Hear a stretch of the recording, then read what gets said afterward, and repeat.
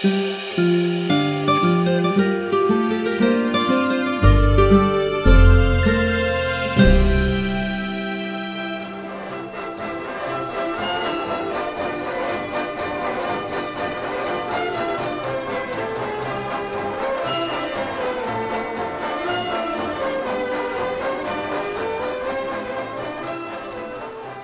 everyone, and welcome to a special episode of Adventures in Theater History.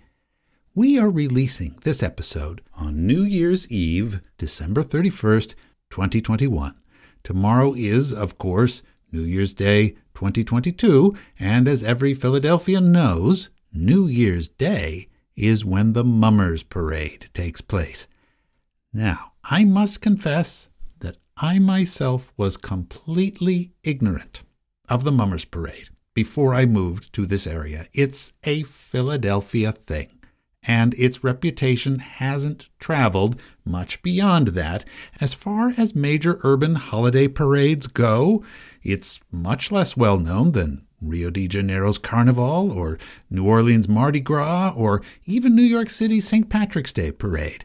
Indeed, until the 2018 post-Super Bowl victory speech hoarsely yelled at a gleeful crowd of Philadelphians by the Eagles center Jason Kelce in full Mummers regalia of an enormous green, purple, and white costume, a sparkly turban adorned with shamrocks.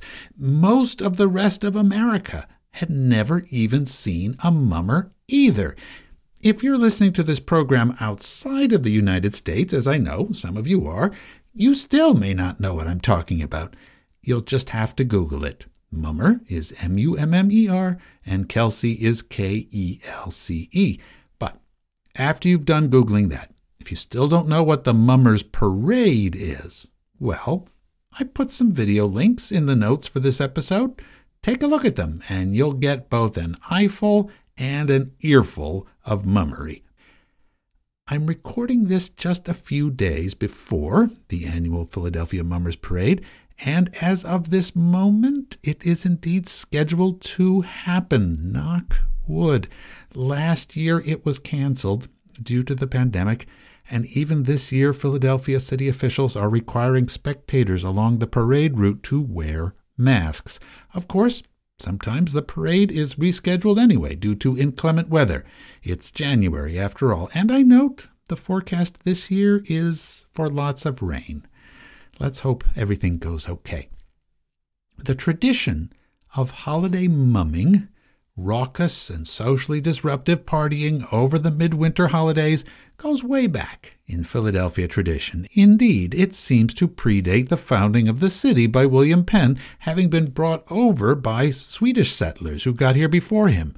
In fact, it was in today's South Philadelphia, near where the old Swedish church can still be found, that the hot center of mummer activity has always been, to the south of the city center, and it's still there today in the Irish-American neighborhood of Pennsport, where the multitude of mummers' clubhouses and even the Mummers Museum are all located along 2nd Street, or 2 Street, as it's known in Philly talk. Unofficial Christmas night parading up from South Philadelphia by mummers along Broad Street, passing by such staid elite institutions as the Academy of Music, that we talked about in our last episode, has been happening in Philadelphia since at least the Civil War. The mummers' destination was Philadelphia City Hall in Center Square, which was under construction for decades in the 19th century, but finally was completed in 1894. The parade then made the circuit around the seat of civic power, as if to both challenge it and also demanding to be seen by it. Though there were constant efforts by city officials to calm the more rowdy aspects of Philadelphia street life during that period, as we also discussed, by 1901, in an effort to regulate, contain, and organize the chaotic partying, the Mummers Parade was made an official city event. The fantastically adorned procession of mummers' clubs, brigades, and their fierce competitions to outdo each other always attracts a lot of local attention around here. And the song, "O Dem Golden Slippers," and the dance, known as the Mummers Strut, a version of the classic Cakewalk, has been part of the parade since the 1920s. Since the late 20th century, the parade has been annually televised on local television, and the amazing theatrical competition of the Fancy Brigades, who do Broadway-style production numbers, occurs in the evening at the Philadelphia Convention Center. Now, all of this preview is in the way of introducing what follows. This is not a regular episode that I myself have researched and written and narrated. Indeed, I am once again very grateful for the good offices of the theater historian and my fellow theater history podcaster, Mike Leager. In November of 2019, Mike interviewed Dr. Christian Ducombe, and together they talked about the Philadelphia Mummers Parade as it relates to the very particular aspect of theater history, and most particularly to the elements of the parade known as the Wenches Brigades. After this introduction, I'm going to play for you the entire interview between Mike and Christian Ducombe, and although the interview is a different format than I usually employ on this podcast, I know you will be fascinated by their conversation. I'm hoping to do more interviews myself on this podcast in the future with other scholars and with other actual participants in Philadelphia theater history. Because I am following the lead of many more eminent and well-trained scholars than myself in considering the Mummers Parade an absolutely integral part of Philadelphia theater history. Indeed, as Dr. Ducombe remarks in his 2017 book, Haunted City, 3 Centuries of Racial Impersonation in Philadelphia, the parade itself is rather like a vessel in which centuries of historic theatrical practices have been poured, preserved, and constantly reenacted, or haunted, in his terms. Even though most of the participants in the parade could not name these traditions or describe them or indeed really care that much about them, other than that they are aware that they are doing something that expresses a particular cultural and social expression that means a lot to them. And I also follow many other scholars' lead in regarding the parade as an essential theatrical event, even though it is paradoxically impossible to see the parade in its entirety like a play. As Ducombe, who has himself performed as a mummer in his day, writes in his book, quote, "To perform in a parade is to occupy a space of time that is filled, always filled, with moving. Parade participants tend to organize themselves into groups, bands, clubs, brigades, and so on, processing along a route and performing for street-side audiences as they go. These groups of parade performances are doubly on the move as they dance, play music, engage spectators, and enact short scenes or tableaux. You can stand still and watch parade from beginning to end, and it's easy to succumb to the illusion that one has seen it all. But each group of paraders passes through the spectator's field of vision for only a few moments." Close quotes. Indeed, the Philadelphia Mummers Parade tends to last all of New Year's Day, so the energy and commitment of the participants and the audiences who witness it is impressive. And of course, being Philadelphia, its history and its present have often sparked considerable opposition and controversy. And that is to a great part due to some of the theatrical traditions inextricably preserved in it. But I will let our guest podcasters explain about that. Here, in its entirety, is the interview between Mike Leager and Christian Ducombe as it first appeared slightly over 3 years ago on HowlRound's The Theater History Podcast. The interview is about half an hour long, so I'll be back again after it's over to wrap things up. Here we go. Hi, and welcome to the Theater History Podcast. I'm Mike Leager. We live in a time when most of us are increasingly aware of and sensitive to issues pertaining to race. And it's tempting to think that we've drawn a clear dividing line between the values of our era and the stereotypes of performance traditions from the past. However, as today's guest reveals, the legacy of phenomena such as blackface performance and the minstrel show still lingers in our culture in surprising and disturbing ways. Dr. Christian Ducombe joins us for this episode to talk about the Philadelphia Mummers Parade and the persistence of a figure known as the Mummers Wench. Christian is an assistant professor of theater at Colgate University and the author of Haunted City, 3 Centuries of Racial Impersonation in Philadelphia, as well as the essay The Wenches of the Philadelphia Mummers Parade, a Performance Genealogy, which you can find in the book Performing Utopia. Christian, thank you so much for joining us. Thanks. It's a pleasure to be speaking with you today. Can you describe the Mummers Parade for those of us who might not be as familiar with it? And can you tell us a little bit about its relation to blackface performance? Sure. The Mummers Parade has been an official city-sanctioned Philadelphia tradition since 1901.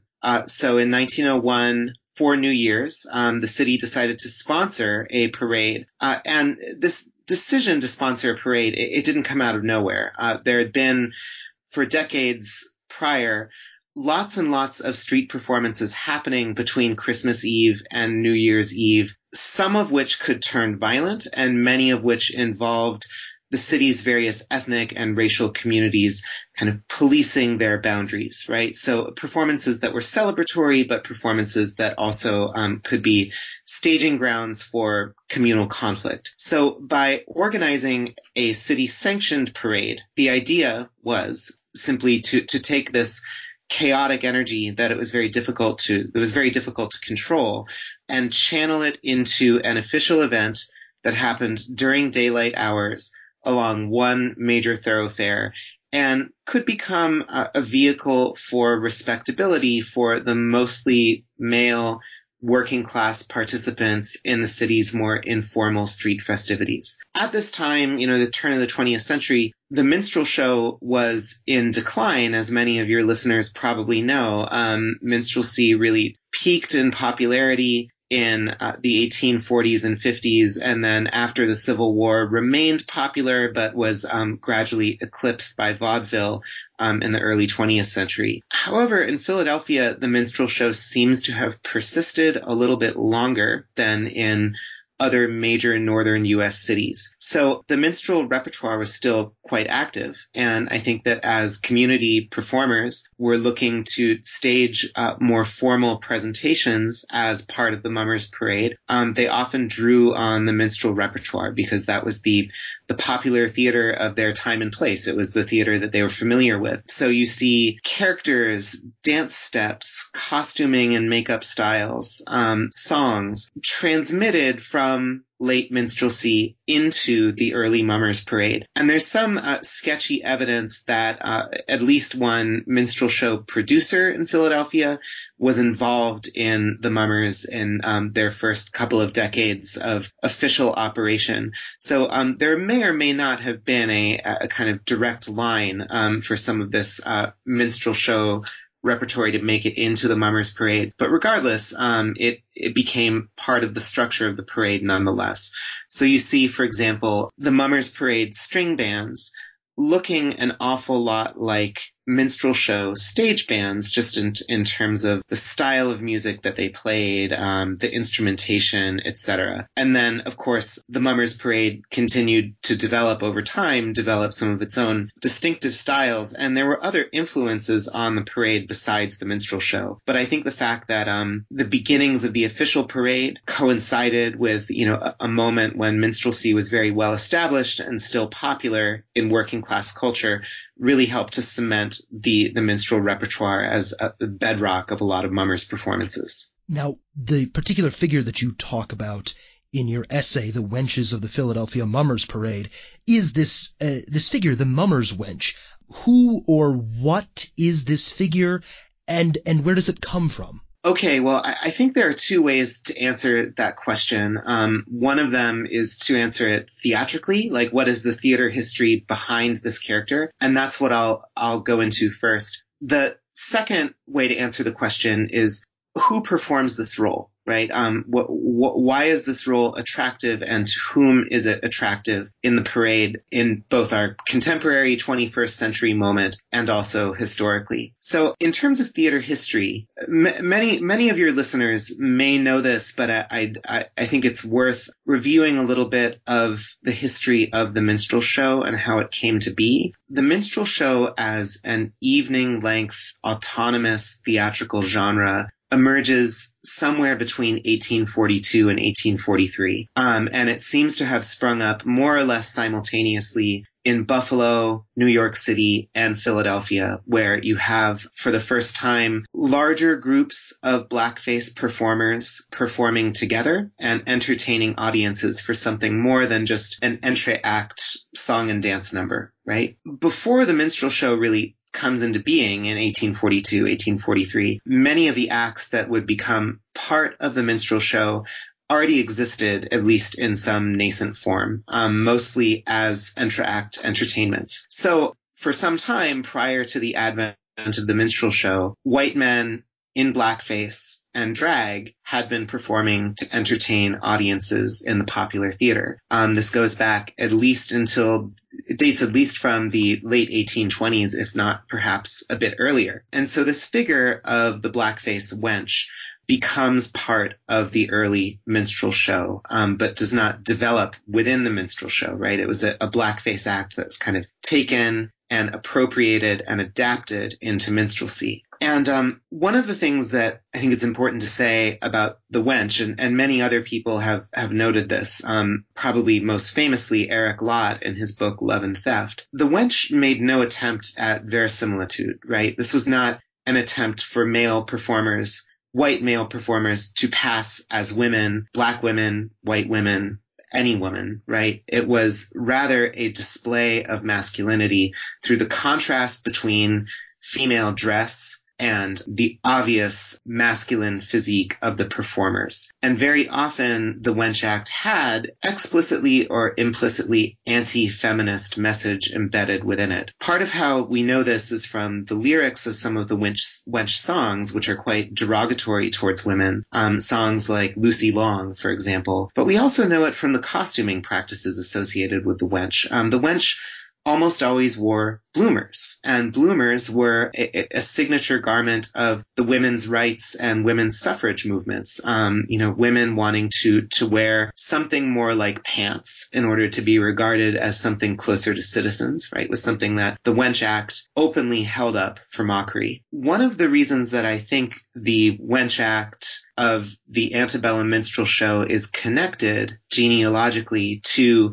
the Wench Act of the contemporary Mummers Parade is that the Mummers Wench still wears bloomers. This is a costume piece that's been retained now for over 150 years in the Wench Act. And it's unlikely that most people who perform as wenches today know or frankly care much about the fact that bloomers were associated with women's rights and women's suffrage and were worn periodically by wenches in the minstrel show. But nonetheless, the persistence of this costume piece suggests that there is a line of historical connection between the minstrel show Wench Act and the Mummers Wench Act. Now, in terms of, why this figure of the wench would still be popular in the contemporary Mummers Parade and who performs as wenches, the Mummers Parade has at this point about 8,000 participants. That's down from a peak of 12,000 participants in the early to mid 1980s. So the parade is fading somewhat in popularity. There are not as many spectators at the parade as there were in its heyday, but the Wench Brigades offer a fairly easy way to participate in the Mummers Parade. So the Mummers Parade it's almost Byzantine in terms of its organization. There are all of these different clubs and divisions and competing categories in which one can participate. Some of them involve a high degree of commitment. If you're going to play in a Mummers Parade string band, you need to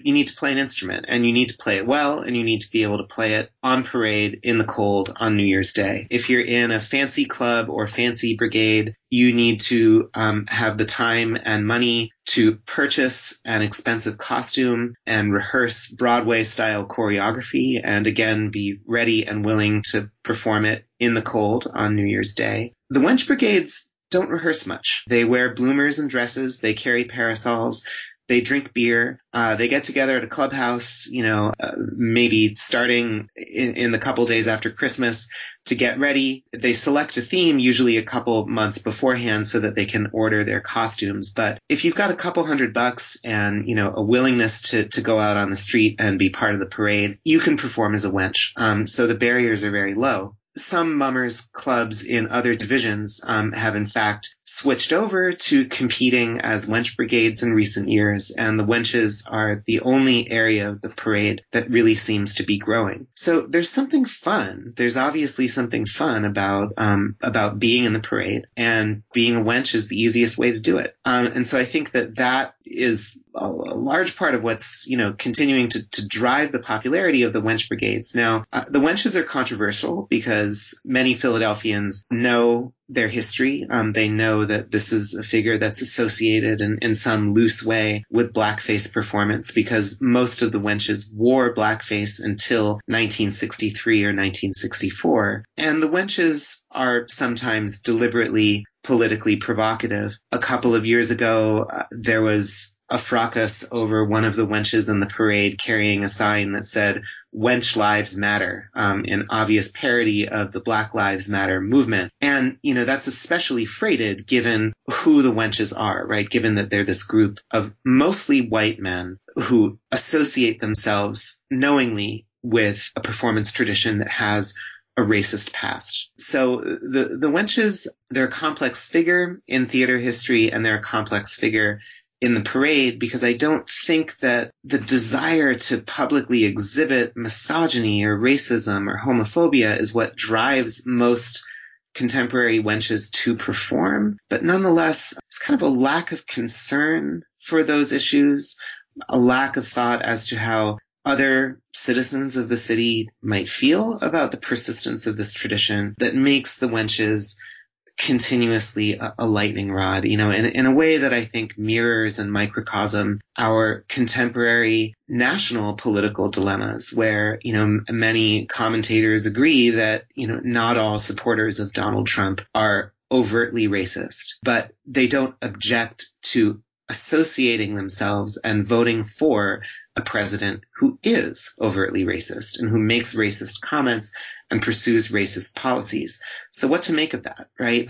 What to make of this sort of ambivalent place where a lot of white Americans see, even if they're not, even if they don't profess racist beliefs themselves, are still willing to countenance racism in public life. And I think that, the part of why I wanted to study the Mummers Parade is it offers a local and theatrically rich example of that dilemma. Yeah, so this is this really complicated, thorny problem, as you say. There's sort of perhaps lack of concern about the sensitivities of some of the people who might be witnessing this performance in the parade. But at the same time, the way that this has become kind of this tradition within the city of Philadelphia.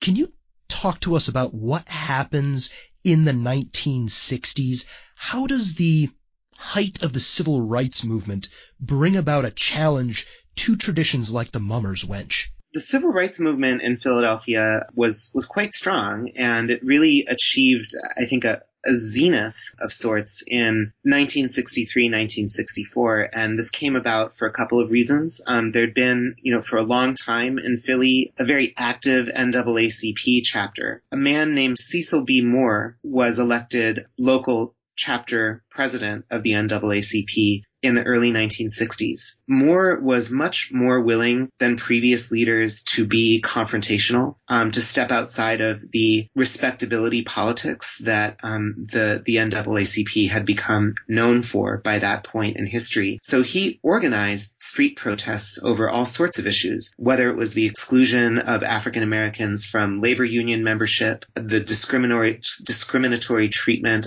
by the city with regards to the distribution of public services, or with regards to the way that Black people were depicted in the Mummers Parade. So Cecil B. Moore teamed up with the Congress of Racial Equality in 1963 to protest not just the Mummers Wench, but more broadly, the practice of blackface masking in the Mummers Parade, which was quite pervasive. And they decided to attack this practice in two ways. The first was through a legal challenge. And an attorney working for the NAACP at the time named Charles Bowser filed suit in the Philadelphia Court of Common Pleas to say, given that this is a parade that receives city funding and happens in public space, this display of racist performance, essentially, of, blackface worn by thousands of men on New Year's Day shouldn't be allowed. right? And then the second tactic that this coalition of civil rights groups adopted was to actually try to block the parade from happening on the street. So I've talked to people on background who were on both sides of this confrontation. And what people have told me is that it could have turned into a fairly ugly and violent race riot between the mummers and the civil rights protesters. And there are a few reasons that did not happen. One of them has to do with the weather in Philadelphia on New Year's Day.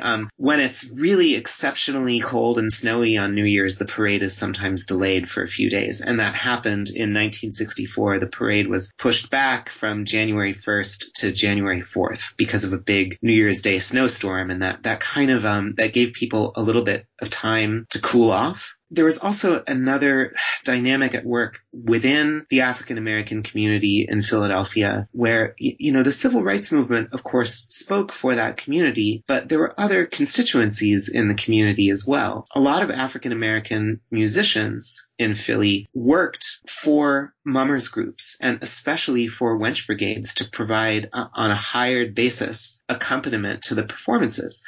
And some of these relationships between African-American brass bands and individual wench brigades dated back decades. And there were signed contracts in place. And there were some Black musicians in Philly, probably because they wanted to get paid, maybe because they sympathized with the mummers. I don't really know who wanted to perform in the parade, even though civil rights organizations were calling for a boycott and a protest. So that created some dissension within the Black community. And then a lot of ministers in the city called for a boycott of the parade. They called for African Americans not to attend and not to participate in any way on a hired basis or otherwise, but they didn't necessarily endorse the call for a protest. So, on the one hand, you have civil rights leaders who are saying, let's fight this in court, let's go and fight it on the streets. On the other hand, you have ministers who are saying, let's boycott this, let's really dissociate ourselves from it and send a clear message that way, but be perhaps a little bit less confrontational. And then a smaller but still important and vocal group of musicians who didn't want to participate in either the protests or the boycott. So one of the ways in which I try to historicize this moment is that it was actually a moment that exposed some tensions within the Black community in Philadelphia over how best to fight,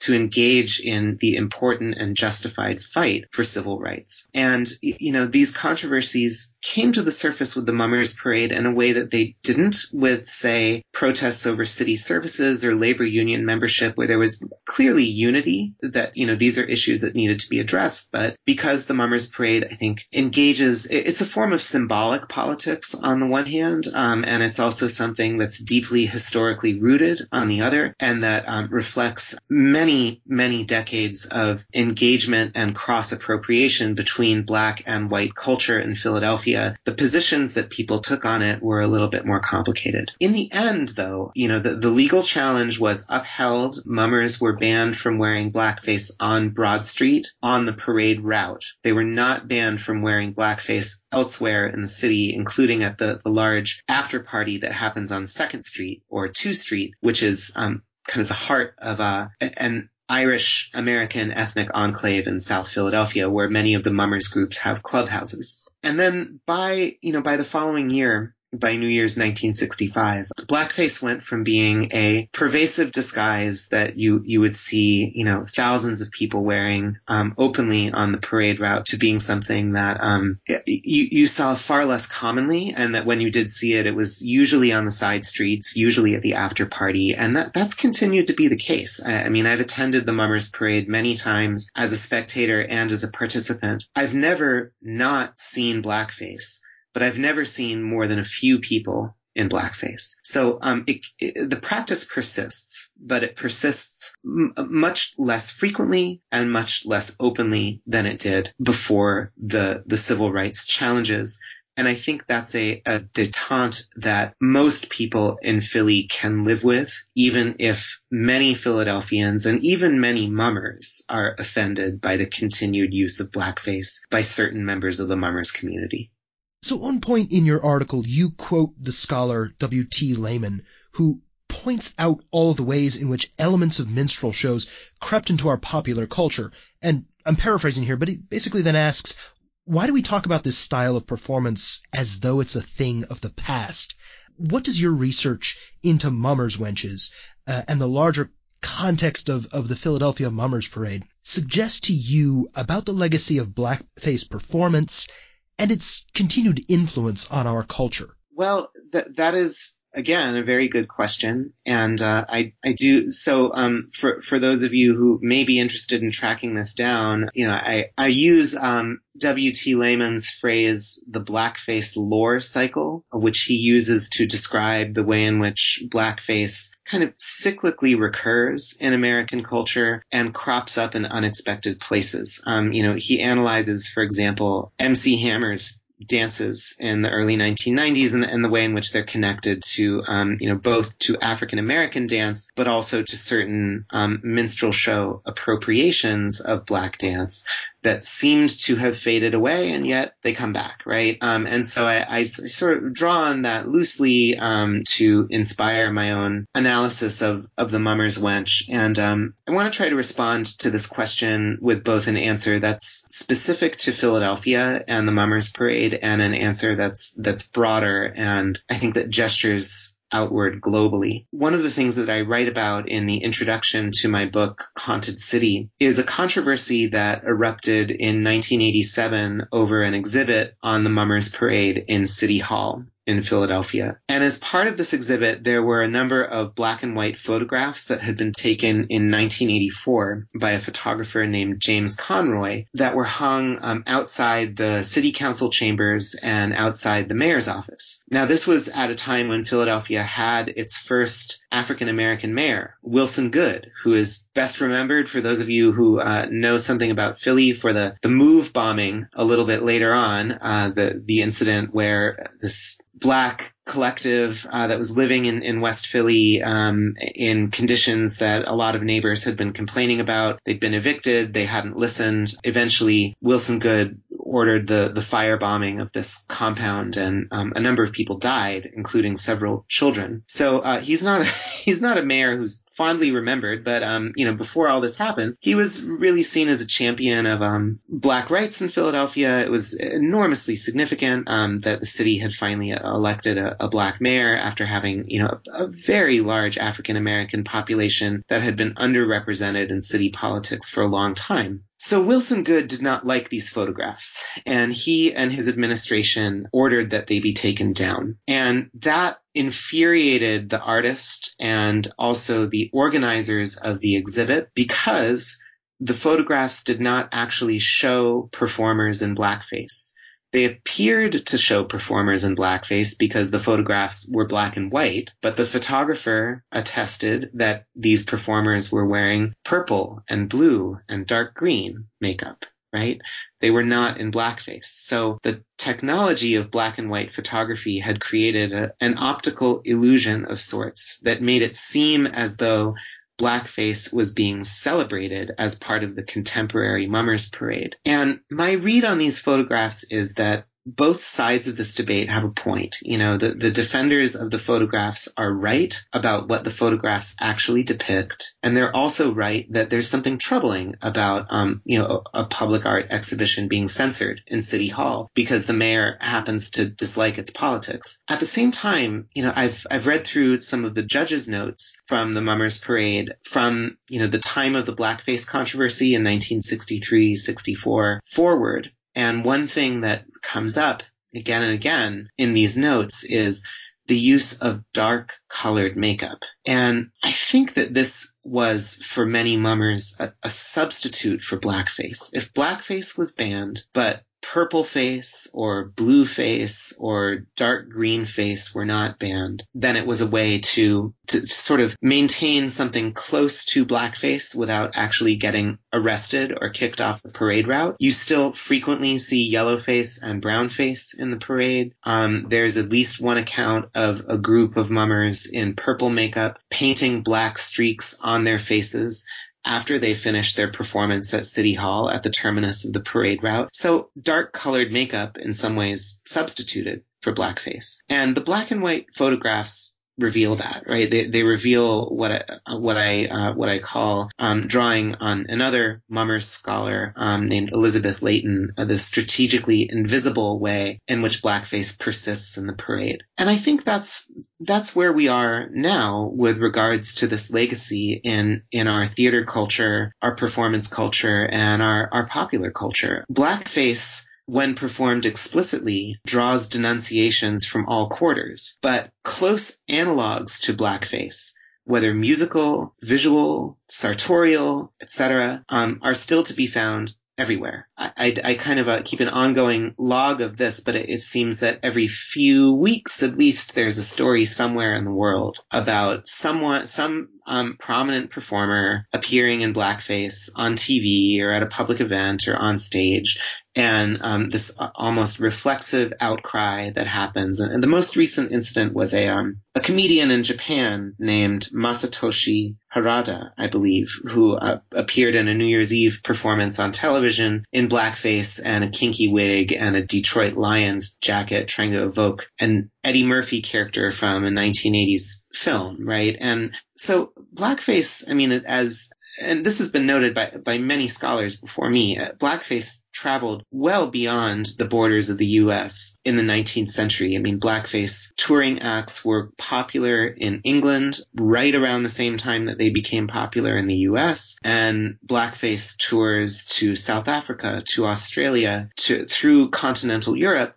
were quite common by the latter part of the 19th century. So, blackface has a global legacy, and we condemn it when we see it explicitly, but I think we overlook it when it's veiled, whether by a slight change in the color of the makeup or a slight inflection of a performance that allows us to draw this line that you spoke of in your introduction to the interview, right? A line between how past performance traditions dealt with race and how we deal with race in theater and performance today. And I think that line is rather blurry, right? And I'm not sure what the implications of that are. I mean, I think that, the danger in historicizing contemporary performance practices with regards to the minstrel show's legacy or to blackface legacies is that it brings about a kind of a censorious attitude towards some of this material that, we need to excise it. I don't think we need to excise it. In fact, I mean, I love the Mummers Parade, and I hope that it has many more years and decades of success as a local tradition. But I think the Mummers need to grapple with this history, and I think that it needs to be openly acknowledged. It needs to be discussed. That could be an opening for some meaningful intergroup dialogue in Philadelphia, which is still, like many large American cities, quite segregated, quite racially divided. And there's more and more interest in the Mummers Parade from people outside the traditional, white working class communities that have provided the majority of Mummers performers. And I think the parade can and should become more diverse, and that's only going to happen if the parade's racist legacy is brought out into the open to be discussed. And I'm open to the wenches making arguments for maintaining their tradition. I don't think their tradition should be banned, but I think they should be held accountable for it. And I think that that's really the contribution that I hope this work makes, to debates in Philly over the Mummers Parade, but also to larger debates in theater scholarship and in popular culture over blackface and its legacies, that, calling these legacies out, addressing them, has the power through criticism, through openness, through historical engagement to start to bring about change, not by trying to change either the present or the past, but simply to acknowledge uncomfortable parts of the past that are still with us in the present, and then to see where that leads us, as citizens, as scholars, and as artists with regards to this legacy. We'll post additional links and information that will let you explore the legacy of the minstrel show and learn more about the Mummers Parade. Christian, thank you so much for illuminating this complicated piece of Philadelphia's performance history. All right. Thank you. It was a pleasure.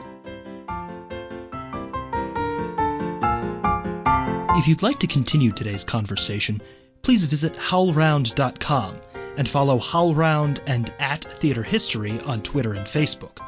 You can also visit our website at theaterhistorypodcast.net, where you can find links to all of our episodes. And you can email your questions and comments about the show to theaterhistory@theaterhistorypodcast.net. A big thank you to the staff at HowlRound who make this show possible.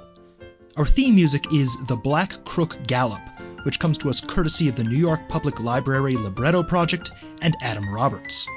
Thanks as well to Tip Kress, who designed our logo. And finally, thank you for listening.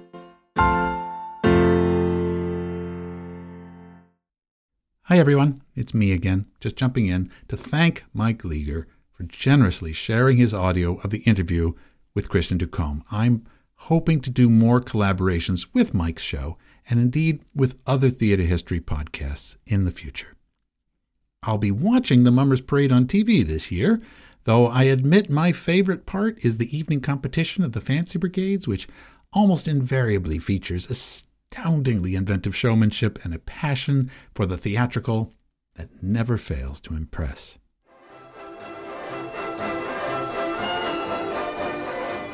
As we listen to the Furco String Band play the iconic Mummer tune, James A. Bland's composition, "Oh Dem Golden Slippers," I'd also like to thank Christian Ducombe, and again I highly recommend his book, Haunted City, to you. I'll be using it as a prime resource, along with the work of other scholars, when we discuss Philadelphia's essential role in the creation and the heyday of the minstrel show in America. Although 19th century blackface minstrelsy is not something to be proud of, as Christian Ducombe reminds us, its influence is so pervasive throughout the world now that we cannot ignore it. Indeed, it is essential to acknowledge and describe it if we wish to fully continue our self-appointed task of documenting the totality of the history of theater in Philadelphia over the years. And the Mummers Parade and its Wench Brigades are part of that history. It's complex, but it's a story worth knowing about. I'll leave you with this final quote from Ducombe's book. Quote, "Today, Mummers wenches are the living messengers of both the antebellum wench act and the turn-of-the-century cakewalk, strutting to the music of black brass bands, produced by and producing an interracial performance genealogy with no single origin and no single end." I'm Peter Schmitz, and our theme music and sound engineering are by Christopher Mark Colucci. Thanks for coming along on another adventure in theater history, Philadelphia.